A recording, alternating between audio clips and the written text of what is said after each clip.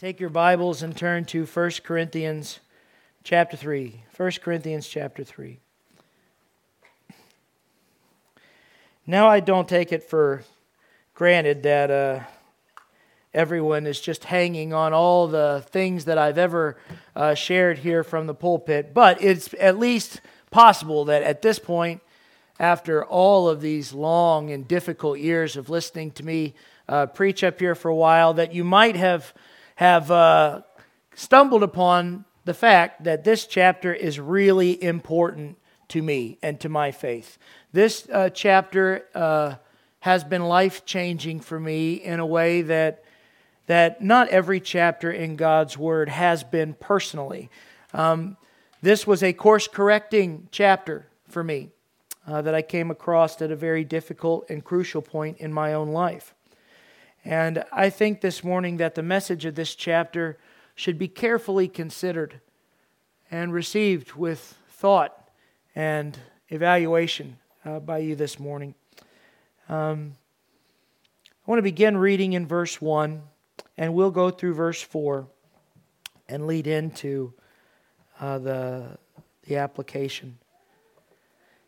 Verse 1, "And I, brethren, could not speak to you as spiritual people, but as carnal, as to babes in Christ.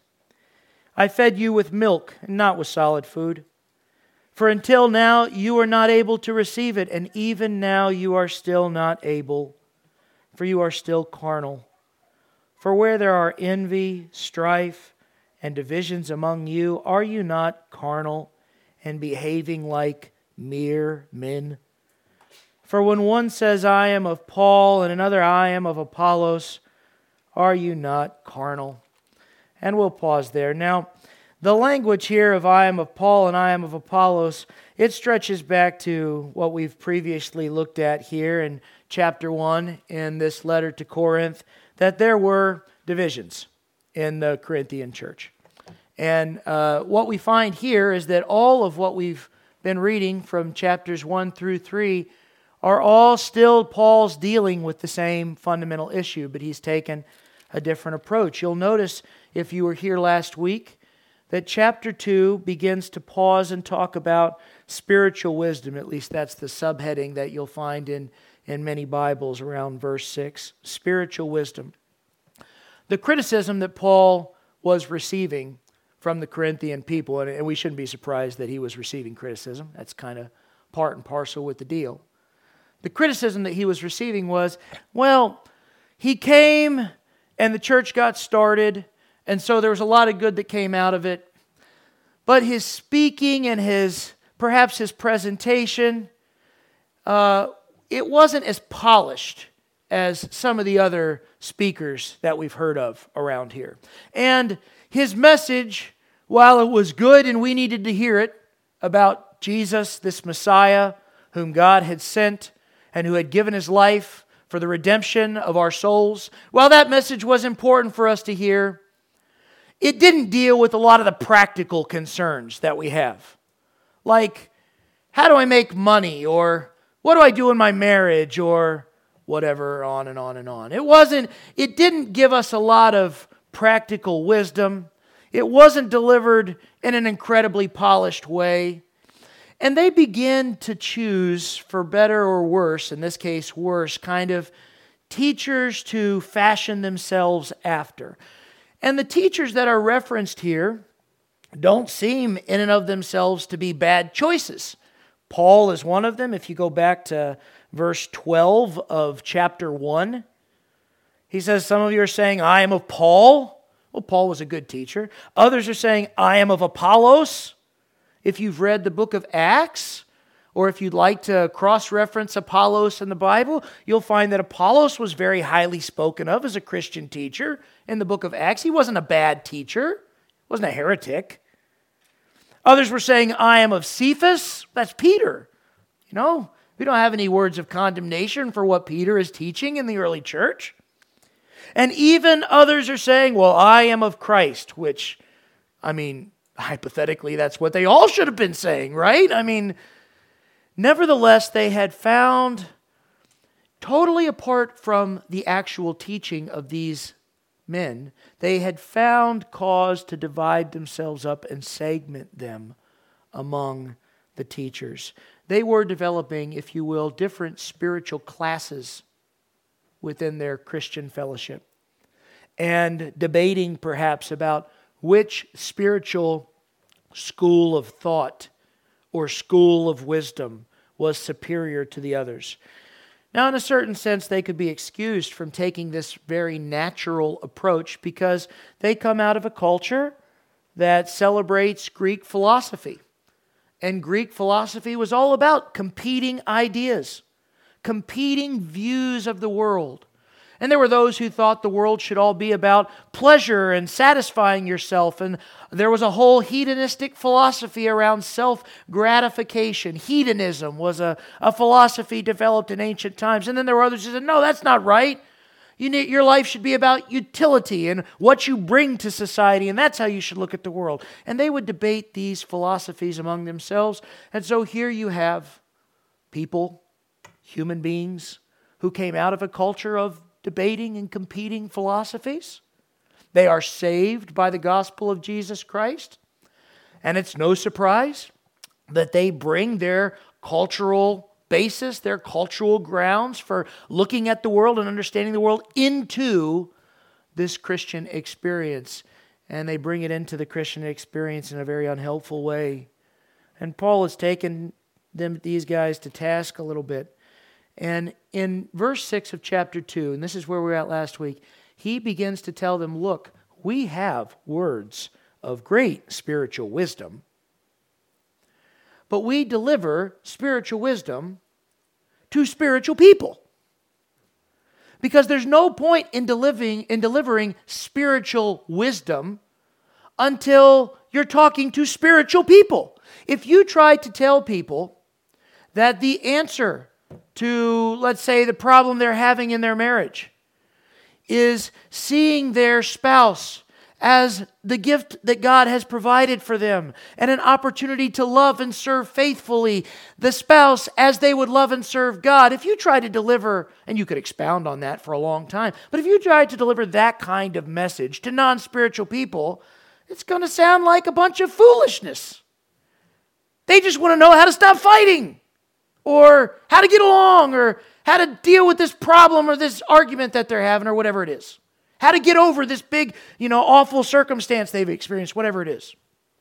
So Paul says, my lack of wisdom in sharing with you when I first came wasn't because there isn't any to be learned, but because before you're going to grow in spiritual wisdom, you have to be a spiritual person. So I shared with you the fundamentals of the Christian faith, that you are a sinner condemned to hell, and that God has demonstrated His love by sending His Son Jesus to die in your place, and that by the perfect righteous life of Jesus, He alone was qualified to stand in the place of sinners. Because if a sinning person dies, it's just cosmic justice. Sinners deserve death, but Jesus didn't deserve death. So He alone is qualified to stand in a sinner's place, to take a sinner's death and redeem them eternally before God. I shared this with you so that you would be spiritual people who would grow and receive spiritual wisdom. And then, that's the explanation that we covered in chapter 2. And look at how he opens chapter 3. And yet I could not speak to you as spiritual people, but as to carnal. Now, carnal is not an English word that we use a lot. It is an English word, but not one that shows up a lot. But it just means in the flesh. It's the adjective for the flesh. The flesh would be a noun, flesh. Carnal is the adjective of the flesh. It's fleshly, carnal. In other words, when I first showed up, I couldn't talk to you as spiritual people because you were mere humans. You were not spiritually alive. You're just alive in the body. Your heart is pumping. Your blood is flowing. Your lungs are breathing in and out. Your brain is functioning. But there is no spiritual life in your soul. And then the real condemning words. Look at this. He says, I fed you with milk and not with solid food. Because, verse 1, you were babes in Christ. You'd just gotten saved.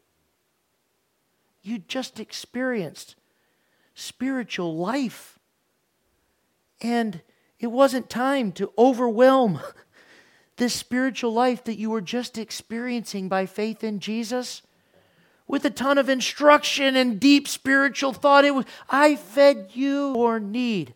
Base stuff that newborns have to receive. You know, what does a newborn need? Basic nutrients in a form they can digest. That's what a newborn needs. What happens if you try to start giving a newborn baby complex foods that they're going to have to gnaw on it? It's not going to go well. Even if they can get it down, their stomach's going to be upset. I fed you like babes because you were babes. And that was okay. That wasn't wrong. But here is the condemnation. Verse 2, for until now you were not able to receive it, and even now you are still not able. You are still babies. Now, I don't like it when someone calls me a baby. I'm a grown man. I'm 38 years old. Okay? To some of you, that may seem like a baby. To some of you, it may seem like an old man. But I am not a baby. Okay? We can agree that there's a lot in the world that I have still to experience, and that my experiences are not going to overlap with all of yours. But I don't like being called a baby, and I don't think the Corinthians enjoyed being called babies either. I don't mind being called a novice when I'm relatively new to something. But at this point, the Corinthians did not consider themselves even novices in the Christian faith. They had been at this long enough to begin to form their own spiritual classes, as we've seen. The followers of this guy and the followers of this guy, they thought that they were very well educated. And he is telling them, you are still babies. Verse 3, the reason. For you're still carnal. For where there are envy, strife, and divisions among you, are you not carnal and behaving like mere men? I love that phrase. I mean, I'm a man. Before me are assembled men and women. And yet in that phrase, doesn't it imply that there's an expectation that all of us do not behave as mere men and women? Do you see the expectation of something exceptional here? Do you see the expectation of something higher? I hope that appeals to you just a little bit. Just a little bit. I hope that it appealed to the Corinthians just a little bit, that while we can acknowledge we are, in the end, here on this earth, men and women, we are called to something that is not merely human. We are called to something that is spiritual, that is godly, that is divine. And it's not enough for Christian people to be mere men, mere women. And he's not telling them that they're not Christians. He's saying you are behaving as mere men and women. For when one says, I am of Paul, and another, I am of Apollos. Can you hear how offended Paul was by this? Can you hear? I mean, when you start to quote you ever been in an argument before? When you start to quote the other person's argument against them, you're pretty worked up at that point, aren't you? Right? You said, and I can't believe you said it, right? Well, I'm not saying Paul had that big tone of indignation, but he is quoting them against them. For when one says, I am of Paul, and another, I am of Apollos, are you not mere men? Are you not carnal? Now, his grounds for saying they were babies had nothing to do with their knowledge, and you need to understand this. They may have understood the basic doctrines of the Christian faith better than some of us. I don't know. His grounds is their conduct. Their conduct. You do not have to be an incredibly spiritual person. In fact, you do not have to even be a Christian to understand the tenets of the Christian faith doctrines. You can be taught. You have to be a learning person. And you can be taught the doctrines. You can be taught the tenets. But apart from the work of the Holy Spirit of God, you will not be spiritual. unless you grow up. The three things he says here are envy, strife, and divisions. Envy. Wanting what someone else has. Wanting what someone else receives. It can be material things, and it can be immaterial. If you've ever looked at someone else receiving praise and wished that it were you, wished that you could receive something like that, you know envy can be immaterial as well as material. Strife, meaning conflict. Not meaning fighting and arguing all the time. We all know that's not how conflict usually shows up. Most people would prefer to avoid the fight or the conflict. The strife exists below the surface. And divisions. Divisions is the outcome of strife existing below the surface. Groups and factions. This, I would call this first section here in chapter 3, the reality check for the Corinthians. They thought they were spiritually mature because of their knowledge and understanding. They were, in fact, babies, and they had to do a reality check. It's interesting that Paul does not leap from here to the natural American conclusion. What's the American conclusion? If there's envy, if there's strife, if there's division, just find another church. That's the American conclusion. Just go somewhere else. But Paul doesn't tell them that. Instead, we have a long book of instruction to reconcile the doctrines, to call people to spiritual maturity, and to bring people into unity in the body of Christ. But that is not the American answer. The American answer is, this is uncomfortable. I don't want to deal with this. I'm out of here. That is not the New Testament answer. I'm not saying there are never valid reasons that a person should leave a local church for. There certainly are. But having envy and strife and division that has not been worked through or dealt with, that is not a good reason. That is not a good reason. Now, if you've tried to reconcile and you've tried to work through these things, and you are being prevented by something fundamental to the congregation, then you may have a cause. In most places, in most instances, that is not the case. Most places, it just lies dormant and undealt with until someone says, I've had enough. That's not Paul's approach. Next section, verse 5. Here is Paul launching off now into this whole idea of being carnal because you associate yourself with a particular guy. Okay, now here's what he says about this whole Paul versus Apollos argument. Verse 5. Who then is Paul? And who is Apollos? Now he knew who Paul and Apollos were. He's saying, but who really are these guys that you would want to model yourself after them? He says, who then is Paul and who is Apollos but ministers through whom you believed as the Lord gave to each one? Now, here's what I think you should do with these next several verses. Every time it says the Lord did something or gave something, just highlight that or underline that and you'll get the gist of what Paul's about here. Okay? Because it's not complicated. So here we go. Who then is Paul? Who is Apollos but ministers through whom you believed as the Lord gave to each one?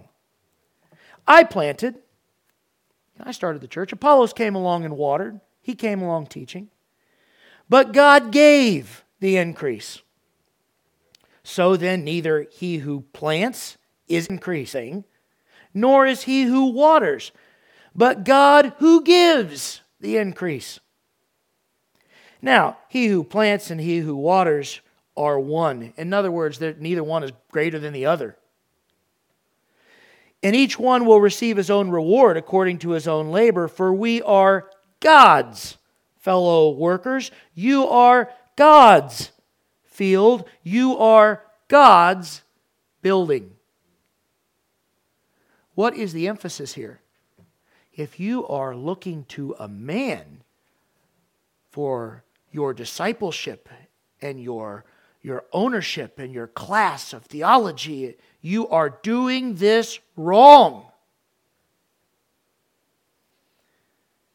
Men are not to be elevated and celebrated and held in some high esteem as if they're infallible characters. And I know this goes against the grain of everything that we have done to the evangelical church in America, where many ministries feel like the pinnacle of their performance is a man who gets the opportunity or a woman who gets the opportunity to stand on a stage and speak before 2,000 people.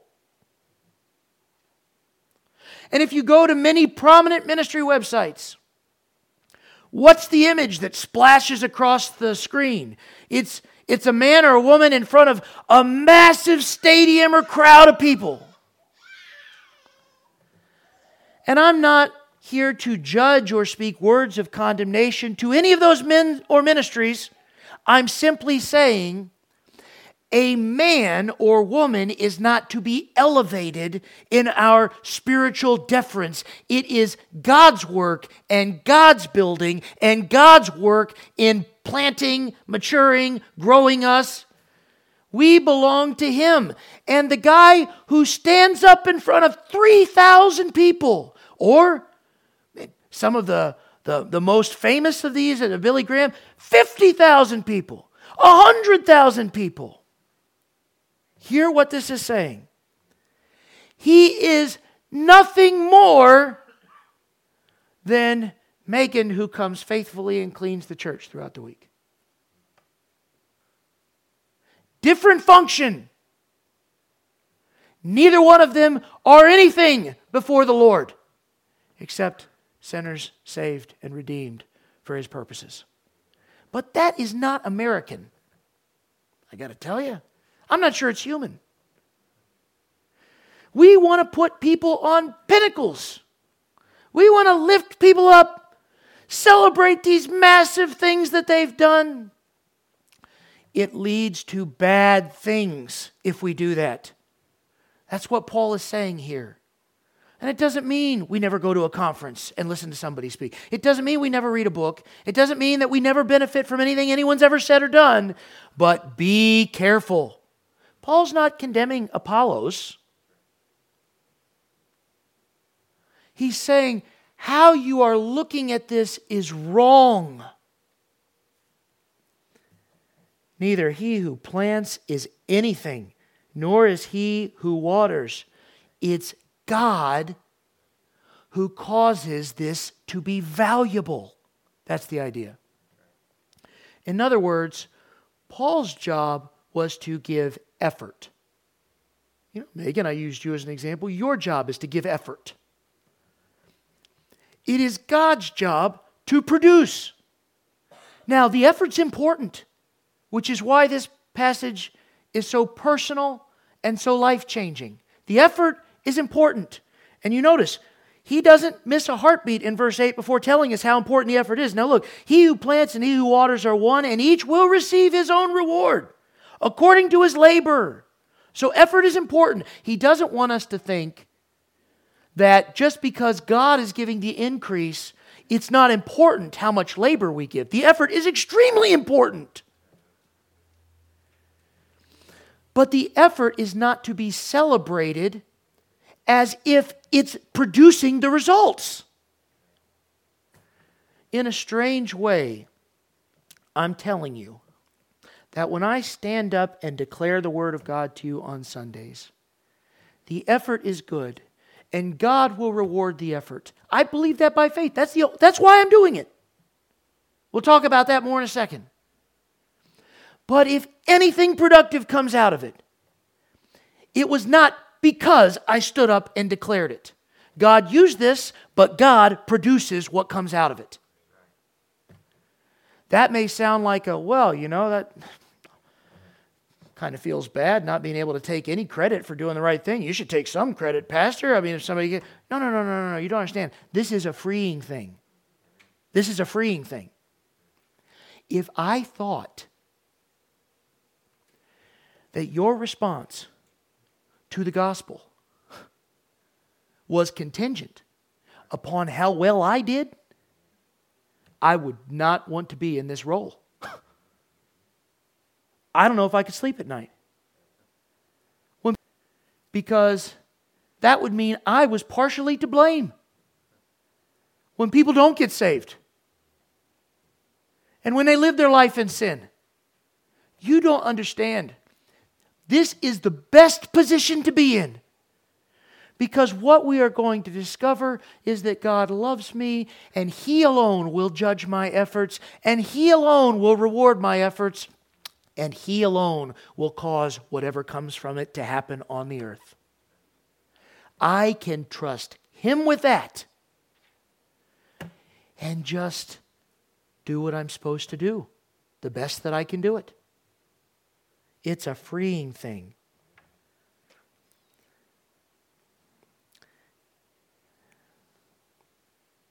He who plants and he who waters will receive his own reward according to his own labor, for we are God's fellow workers.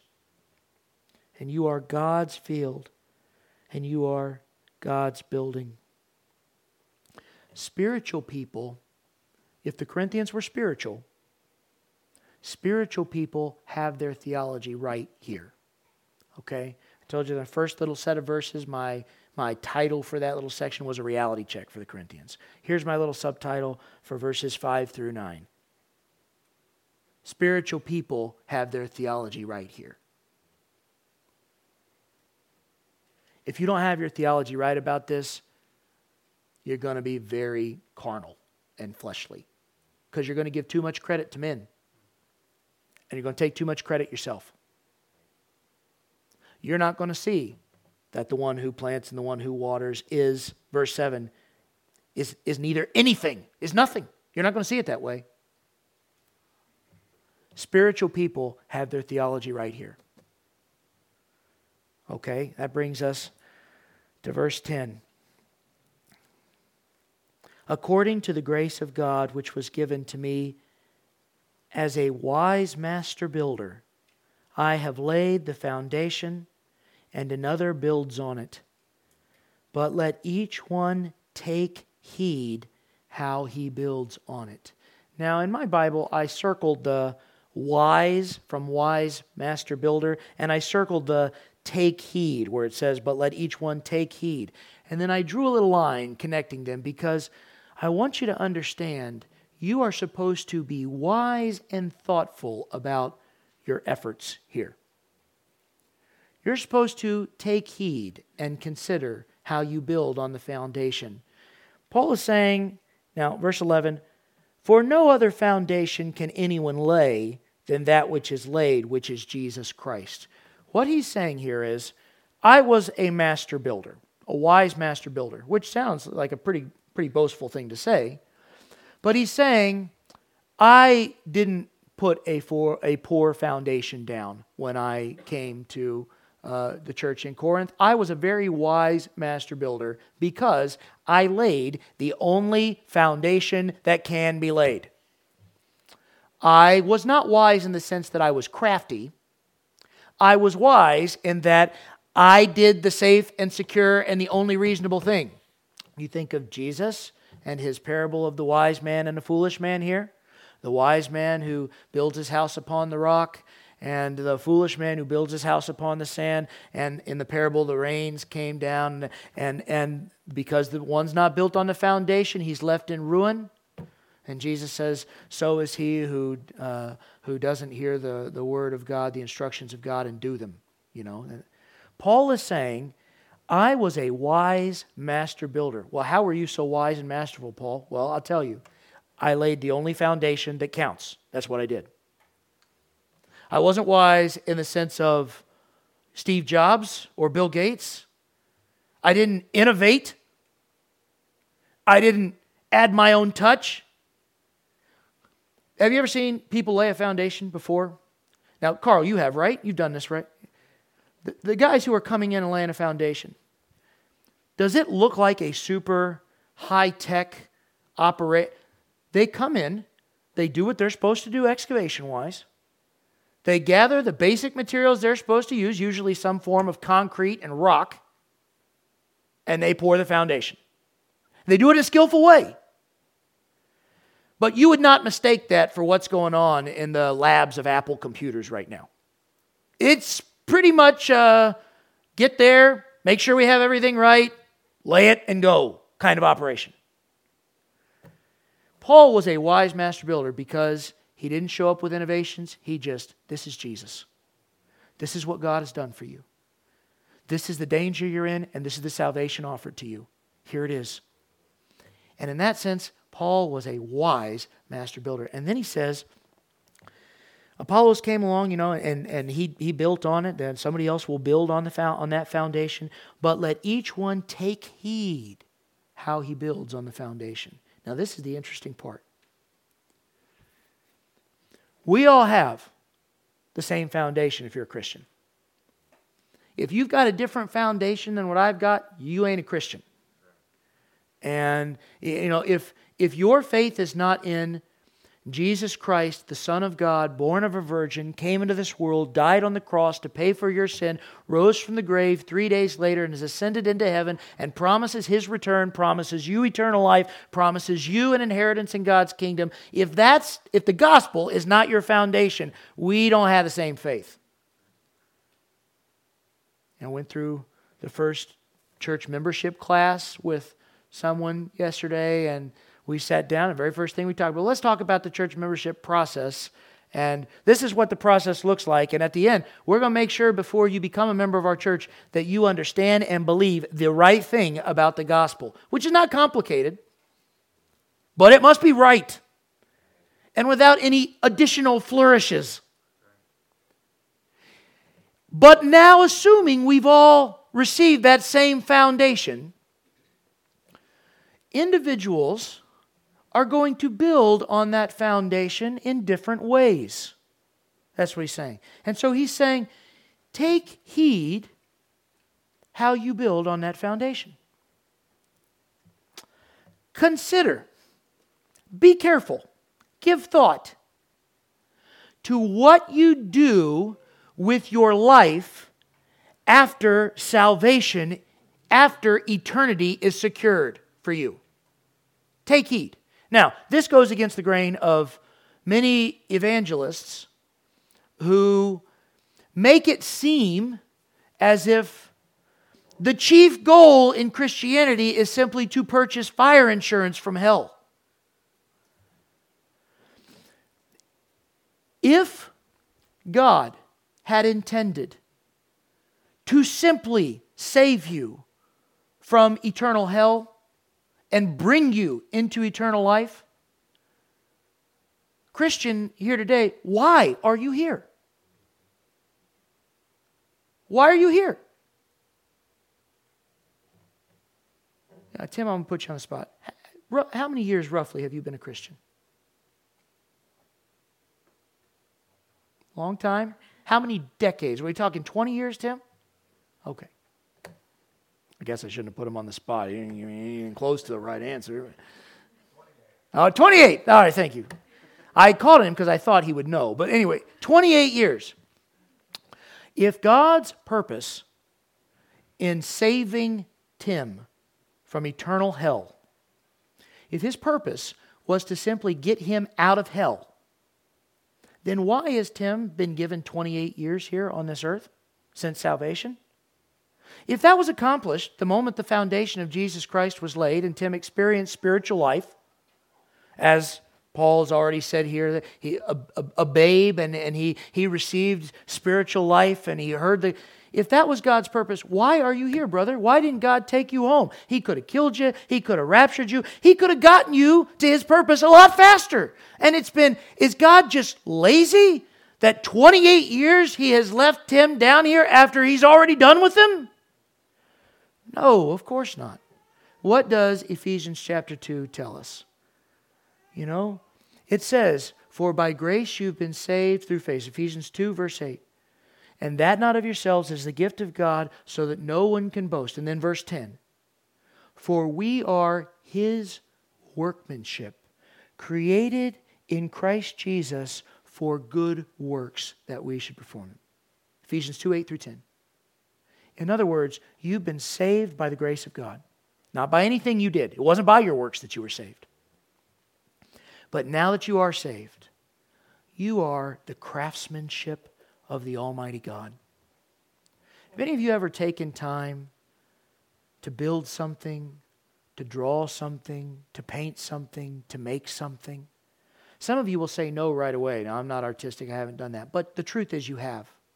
You know, James, you'd be in that group, right, James? Now, I've seen you build some things, right? Yeah, I've seen some of the things you built, and some of them turned out pretty good. I went over to your house. I saw this elaborate thing the birds built here, and I thought it was elaborate. It was like a Christmas tree. You know, Chris, you were telling me how, you could have paid, but this was like, it looked like a decoration you'd buy at Hobby Lobby. So they built some stuff, okay? But I know James does not claim to be a super artistic person, so I can pick on him here. But you know what? James has spent time trying to build teams.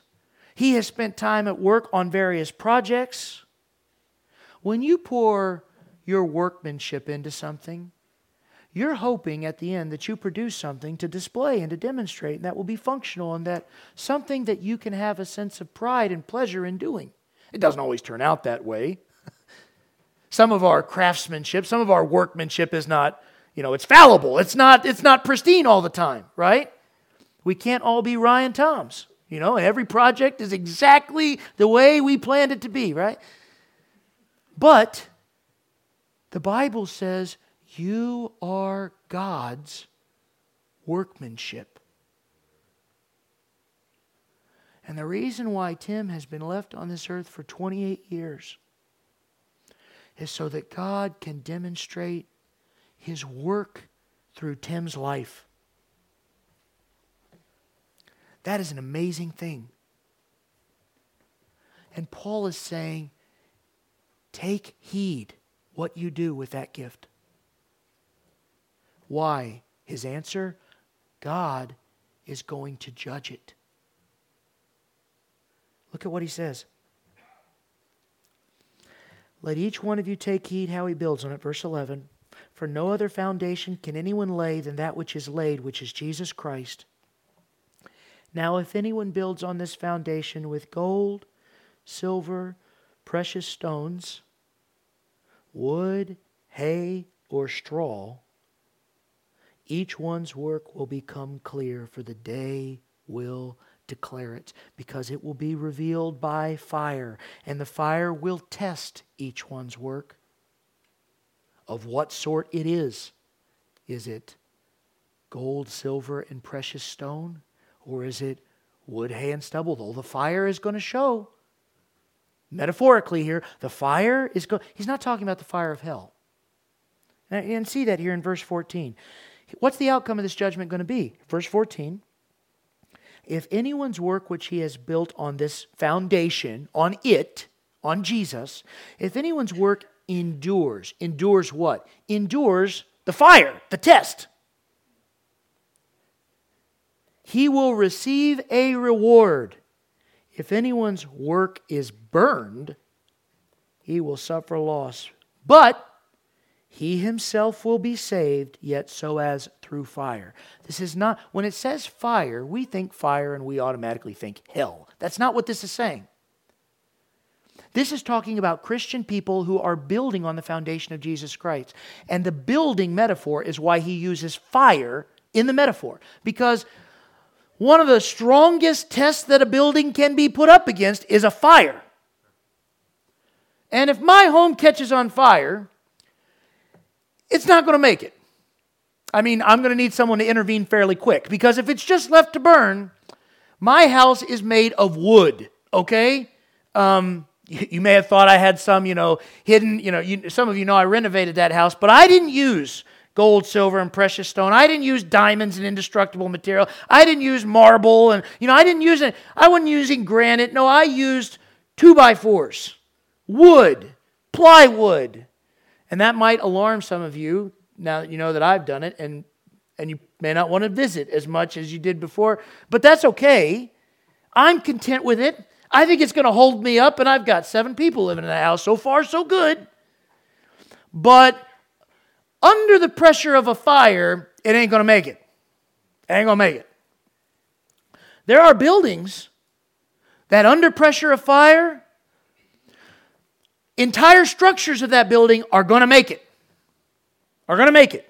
Now, the stuff inside, made of consumable material isn't going to make it. But the stuff that was invested into the structure remaining, it's going to make it. Now, the metaphor here is you get saved. And you're going to live your life. In Tim's case, 28 years so far. And if Tim died tomorrow, which, brother, please be careful tomorrow, because I don't want to get blamed for an untimely death on my... Just make it to the end of next week, okay? But if Tim dies tomorrow, it won't be my fault. But if he does, 28 years of stuff is going to be tested. Not immediately, but when the Lord Jesus returns. On the day of the Lord Jesus' judgment of the saints. That's more of a prophetical discussion we're not going to get into now. But it's going to get judged. Now, how Tim lived before the 28 years ain't going to be judged for Tim. That was judged at the cross. That's what salvation does. But what he's done with the last 28 years will be judged.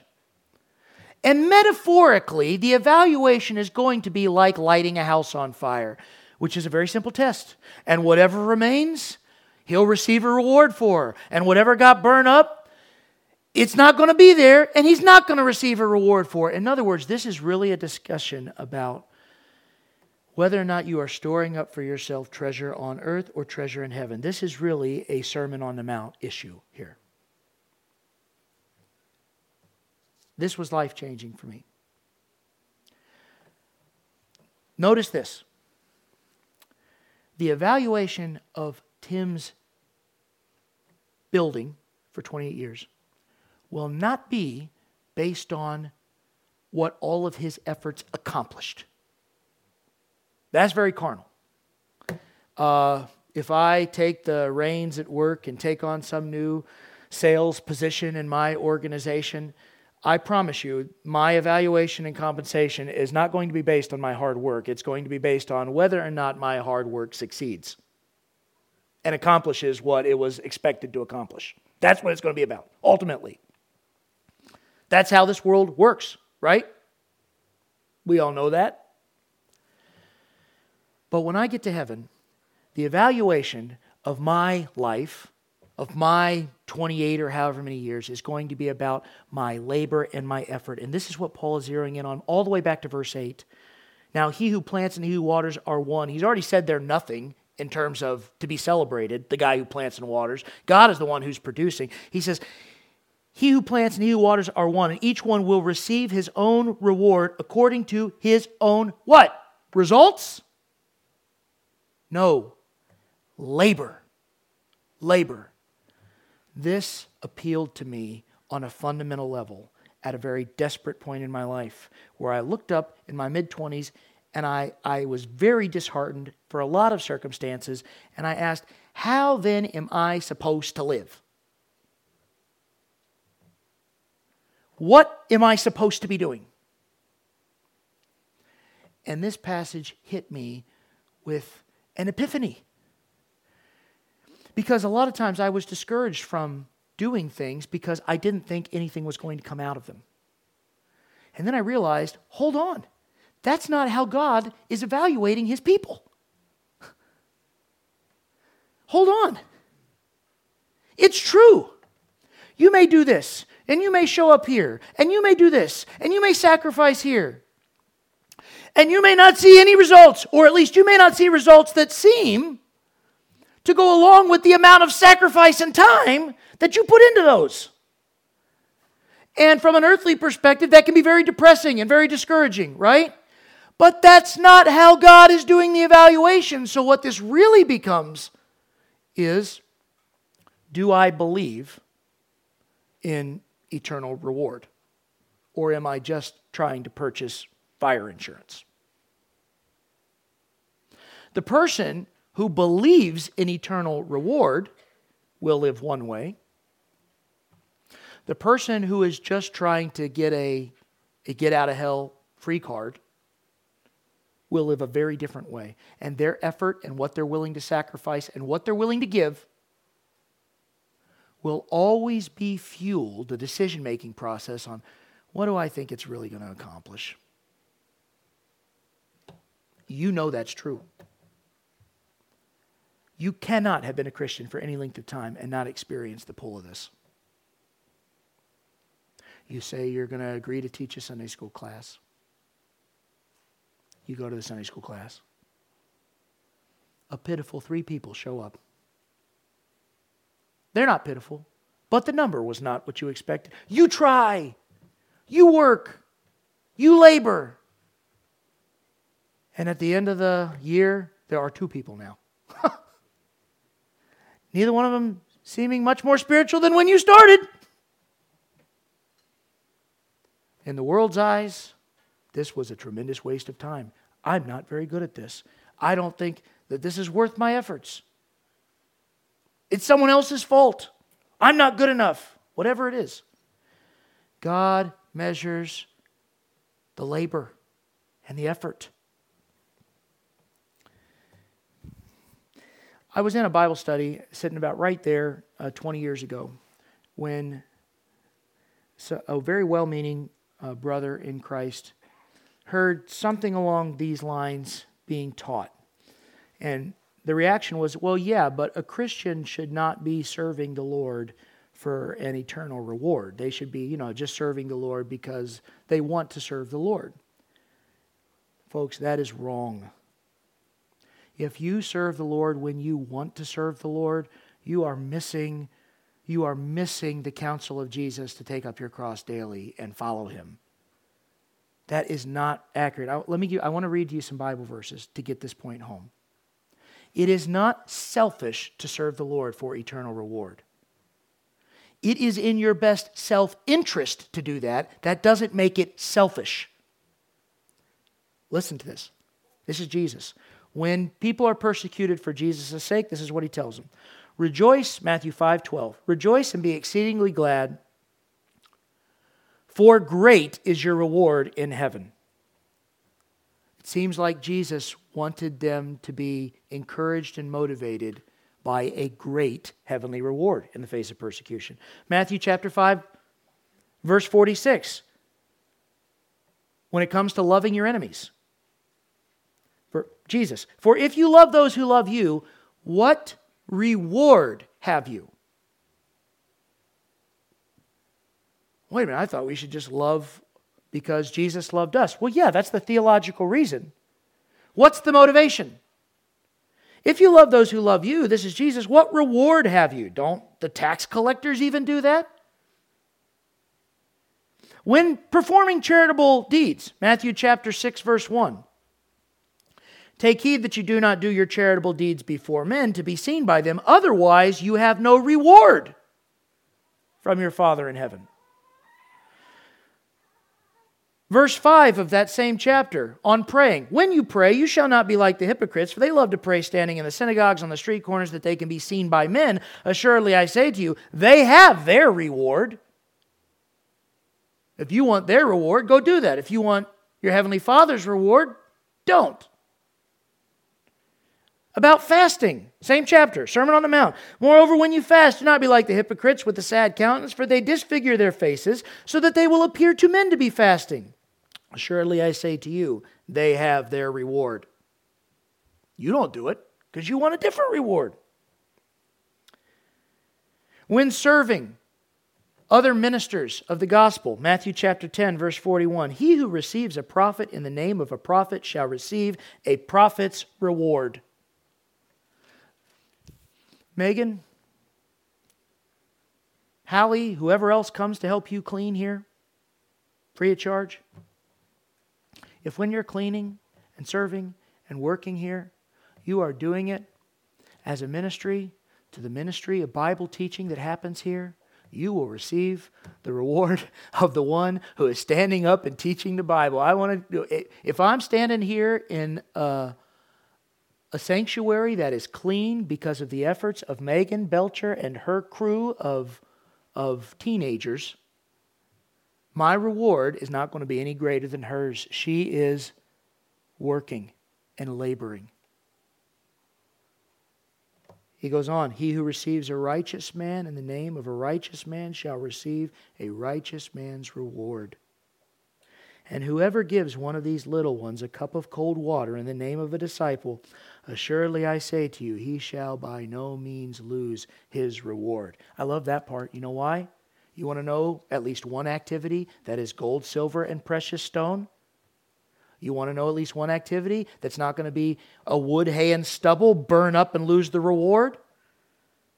Giving a cup of cold water in the name of a disciple of Jesus Christ. On sharing the gospel, John 4:36. This is when Jesus says the fields are white and ready for the harvest. He who reaps receives wages, and he who gathers fruit then for eternal life, that both he who sows and he who reaps may rejoice together. That wages, the word wages, same word in the Greek for reward. Same exact word in the text. On working for rewards, 2 John 1:8, look to yourselves that we do not lose the things that we have worked for, but that we may receive a full reward.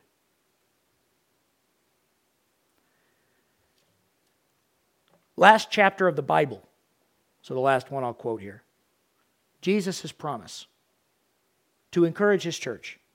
Behold, I am coming quickly, and my reward is with me to give to everyone according to his work. And yet, 1 Corinthians tells me in verse 15 that some people are going to suffer tremendous loss. And that some people who were saved 28 years ago, as Tim was, are going to watch as 28 years of life that God gave them gets essentially all burned up in smoke. And they learn, face to face with the Lord, that despite decades on this earth to demonstrate his power in their life, they did precious little of anything. And they'll be saved because the foundation was Jesus Christ, yet as through fire, Paul warns. Now, if that causes them to mourn or be sad, they can be comforted because the Bible promises the Lord will wipe away every tear from every eye. But that is loss. The promise that God will wipe away every tear from every eye does not mean there will be, when we look back on our life, no regrets if we did an awful job, a terrible job. Praise the Lord in the Lord's comfort.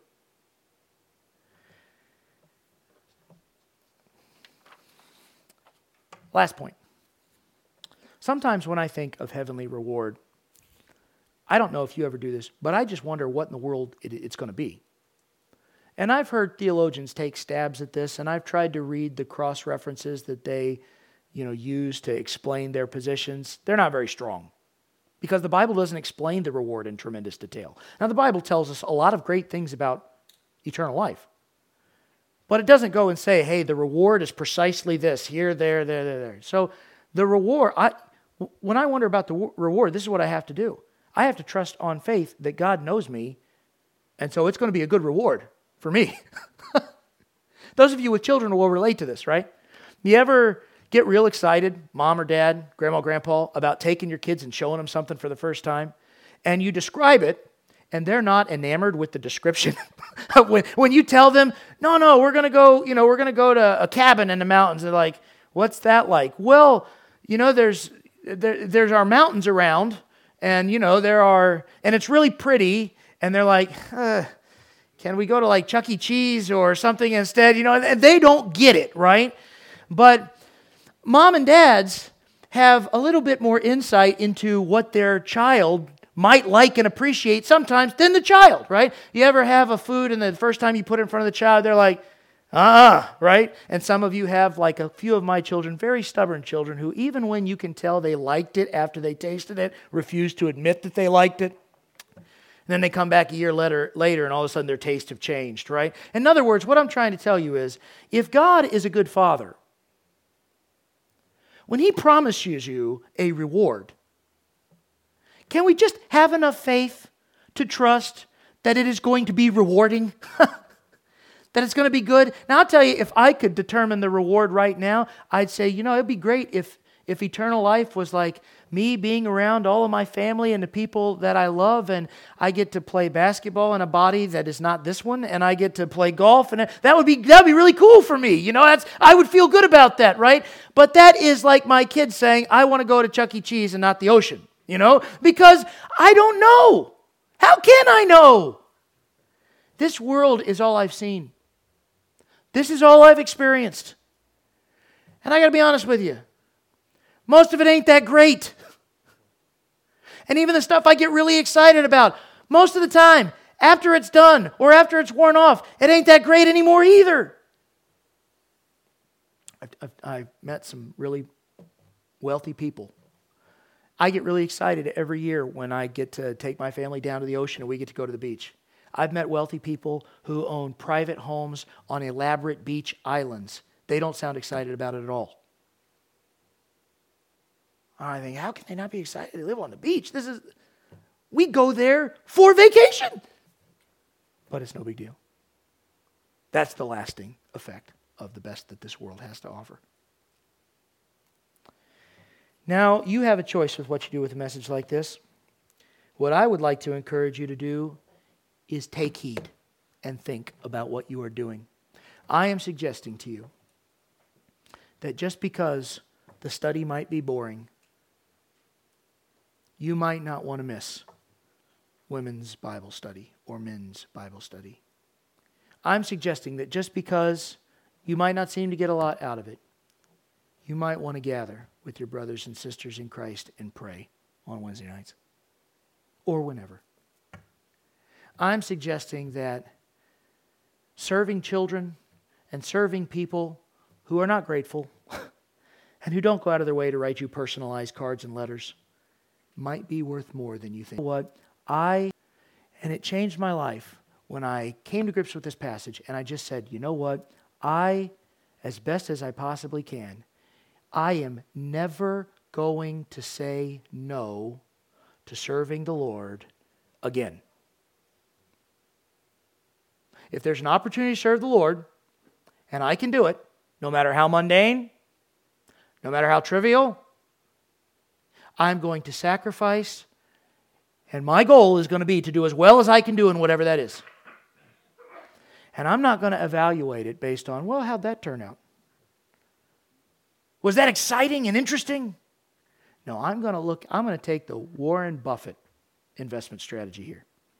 I gave my high school Sunday school class an assignment. They have to watch one video so they know who Warren Buffett is by next week. So anyway, if you have a high schooler and you're not sure exactly why they're watching a video to see who Warren Buffett is, that's why. It's my fault. But I'm going to invest in the boring. I'm going to invest in the mundane. Because to me, it's going to be putting something away that will last and be worth eternal value. I'm not going to look at what I do with my time as what's the most fun, and what's the most exciting, and what's the most fulfilling, and what feels the best, and what makes me excited, what leaves with a smile on my face, and on and on and on. That's like people who are buying and selling stocks in the stock market left and right. Price goes up, they're excited. Price goes down, they're depressed. Blah, blah, blah, blah. I'm not going to do that. I am going to, for however many years I have, just invest the best that I can in whatever God gives me an opportunity to do for His kingdom, whatever that is. And I'm going to trust that He will give me a reward commensurate with the effort when the time comes. That is a much better way to live. It is a rich and fulfilling way to live. If you will do that, you will feel satisfied in your walk with the Lord. You will be at peace with your efforts and work. I promise you, you will grow spiritually. And so that's what I want to encourage you to take heed and consider. The long-term, mundane investment into the kingdom of God that this world thinks is ridiculous and a waste of time. It's not. It's not. Let's close with a word of prayer.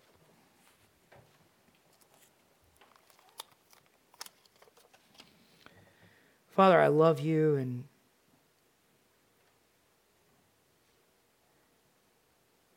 I've been so blessed by this passage of Scripture. I guess I run the risk of overselling it or I'm sure it sounds foolish to some degree. I hope it doesn't sound condemning. I am no man's judge of the work that they're doing. That chapter 4, we'll see that our lives should be judged by no man. But Father, it's my prayer this morning that every person here will do the evaluation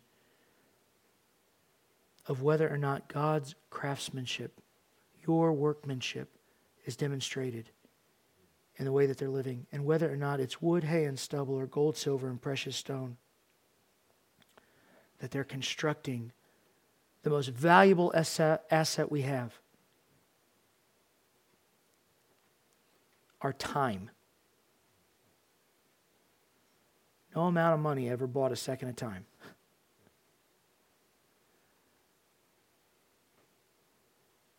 Father, help us to be wise and thoughtful and purposeful with what we do with this most precious resource, our time. Father, thank you for the gift of your Son, Jesus Christ, to buy us an eternal abundance of time. Help us not to waste what we have here. It's in Jesus' name that I pray.